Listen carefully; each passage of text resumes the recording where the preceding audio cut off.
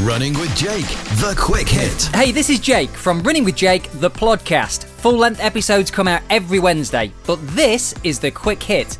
It's a short podcast which is audio taken from one of my Facebook Live sessions. Hopefully you'll take some great value from it. Let's crack on. Take a listen. Good morning all, Jake here from the Running with Jake podcast. My delicious bowl of overnight oats ready for breakfast. I've just actually done a performance community workout, well, a bulletproof workout, a live workout for my guys in the performance community, which is my coaching service. And I just thought, actually, while I was getting breakfast, I was like, hang on, I need to jump on here on the page and share this. It was playing on my mind a little bit this morning. One of the questions I get asked the most, definitely in the top 5 of questions, is Jake, I know that I need to do strength work. I know that I need to work on flexibility.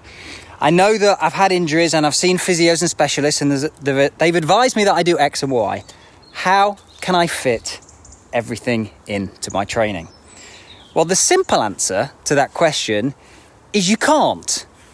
And the second answer is you don't have to. So here's the thing, here's my thoughts on trying to fit everything in. Now, no matter who you speak to, and obviously there's lots of people that have varying opinions on running and how to train. We're all kind of experts, aren't we? We'll speak to different coaches, different athletes on the podcast.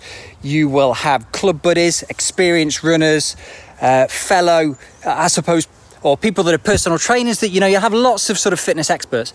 But actually, one thing, while they may disagree on certain modes and methods of training, one thing that everybody will agree on is that actually it's not just about running, it's about the other things around running. And of course, when we take up the sport, we take up the sport to run. For whatever reason that is, you're using running as a vehicle. Might be to lose weight, might be for your mental health, might be to give you some freedom, some space from away from the everything else you have going off in life. But whatever your reason, whether it's to race an event, you choose running to feel better, and that's the focus, isn't it, to run?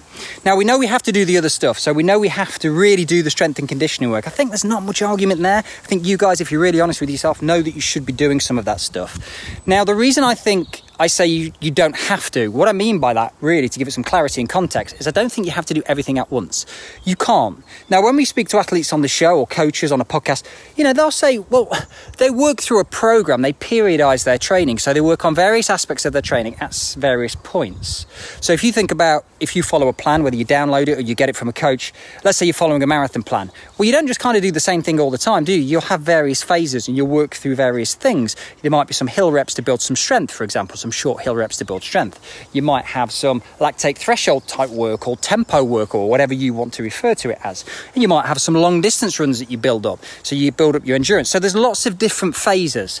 So you can't fit everything in at once. It's just not possible. And your head you'll explode. It's too much and too overwhelming. So I think that you should take this as an opportunity. Now, I've said this a lot, and I appreciate that sometimes I jump on this page on the podcast and I'm shouting from the rooftops and I'm super positive, which I'm not always, by the way. I'll have my downtime and my moments where I want to kick the cat, the proverbial cat, I hasten to add. But actually, I largely see things through a positive lens. And the fact that we've been given this time, so all these races that are not going ahead, and I know many of us are struggling with this because it's hard, isn't it? It's like, oh, that's the thing that keeps me going. That's the thing that makes me train. So I do understand it's hard for people, but I actually view this as a real opportunity because there's no pressure. I'm really enjoying my training at the moment, which isn't always the case, but I'm really enjoying it because I can do what I want to do.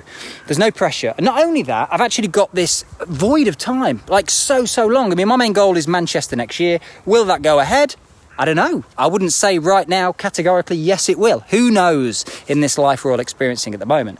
But the point is, it's given me this time to work on different elements of my training at different times. So putting the running aside, I might start to work on some muscular endurance. So I've recently joined back up at the gym, actually. Martina's first session this morning. I'm intrigued to see how it all went with the one-way system or whatever. So I'm going to work on some muscular endurance for a period of weeks. And then I'm going to move into some strength work. And then I'm going to move into the next phase. Now, let's just bring it back a little bit, keep it really simple. I know that through some biomechanical assessments I've had done recently, and knowing myself as I do in my own running experience, I tend to suffer with calves, kind of shin splints, which is a bit of an umbrella term. I know that's my weakness. I know that's something that I want to rectify. I'm also interested in improving my running techniques, which you guys that follow me a lot will probably know that. That's a bit of a focus for it at the moment. So I know doing single leg balance work, standing on one leg while I'm brushing my teeth, closing my eyes. I've got a wobble cushion that I use in the evening. I know that that's really beneficial to me and my specific goal and my specific weaknesses. So that's what I'm going to focus on. Now, there's so many different exercises that we can do. There are so many different stretches that we can do. Can you do them all? No, you cannot. It's not possible. So do the things that you know benefit you and actually write it down, and don't get caught up in the minefield that is the internet and Google and experts and oh my gosh, this now I'm understanding I should be doing this and I should be doing that. You can't do it. What works for you? What do you need to do right now? If you've got a hip problem, have you been given some advice from a physio, from a chiropractor, from an osteopath, from a biomechanics specialist? Should you be applying that? Then yes. So I'll give you an example of stretching. Now, this is a massive grey area, isn't it? It causes a lot of divides opinion. I'm talking about static stretching here. So where you go into the stretch, if you can balance on one leg, you hold it for a period of time and then you release it. So a lot of people will suggest that you do that after you're running, and I would agree. Now, stretching for me is if you need to stretch that muscle group, then work on that. If you're not particularly tight in that muscle group, then you probably don't really need to stretch it, in my opinion. In which case, you can park that, you can shelve it, and you don't need to spend half an hour when you get back from your run stretching all your muscle groups. My main focus when I get back from a run, if I make the time to stretch, which is often, I'll stretch calves and I'll stretch hips, and particularly hip flexors. That's my main focus because I know that they're my weak areas or my tight areas. So prioritize, you can't do everything and you don't have to at once. So prioritize what you know you should be doing. And the next thing I would do is look at your week, your time, because we're so busy, aren't we? All of us. It doesn't matter what you do for a living, whether you have kids, you don't have kids, whether you're married, whether you're not married, whatever your job is, we're so busy. If somebody gives us an extra hour, we just fill it with stuff. So my advice is write down, and I've said this before, write down how much time you've got across the week. Not for running, and get this thing out your head that, well, an exercise session must be 60 minutes. Because I'm convinced a lot of people have that kind of minimum time in their head. If I go to the gym, it's got to be an hour. If I run, it's got to be, 6 miles, 60 minutes, 45 minutes. You'll give it a label. You'll give it almost like a mandatory time frame. It's not true. So write down all the time that you've got and then look at what you actually need to fit into that time, like you would with work responsibilities. And I'm teaching you to suck eggs here. But I really think it's worth reminding you, because sometimes we view running as, well, this is something I choose to do. It's a hobby, it's a passion, it's an interest of mine, it's my downtime. And you just kind of throw yourself into it without necessarily stopping just to structure it a little bit more. I believe giving that structure to your training will not only enable you to enjoy it, you'll get more out of it, and hopefully you'll reduce the risk of injury because you're focusing on the things that work specifically for you.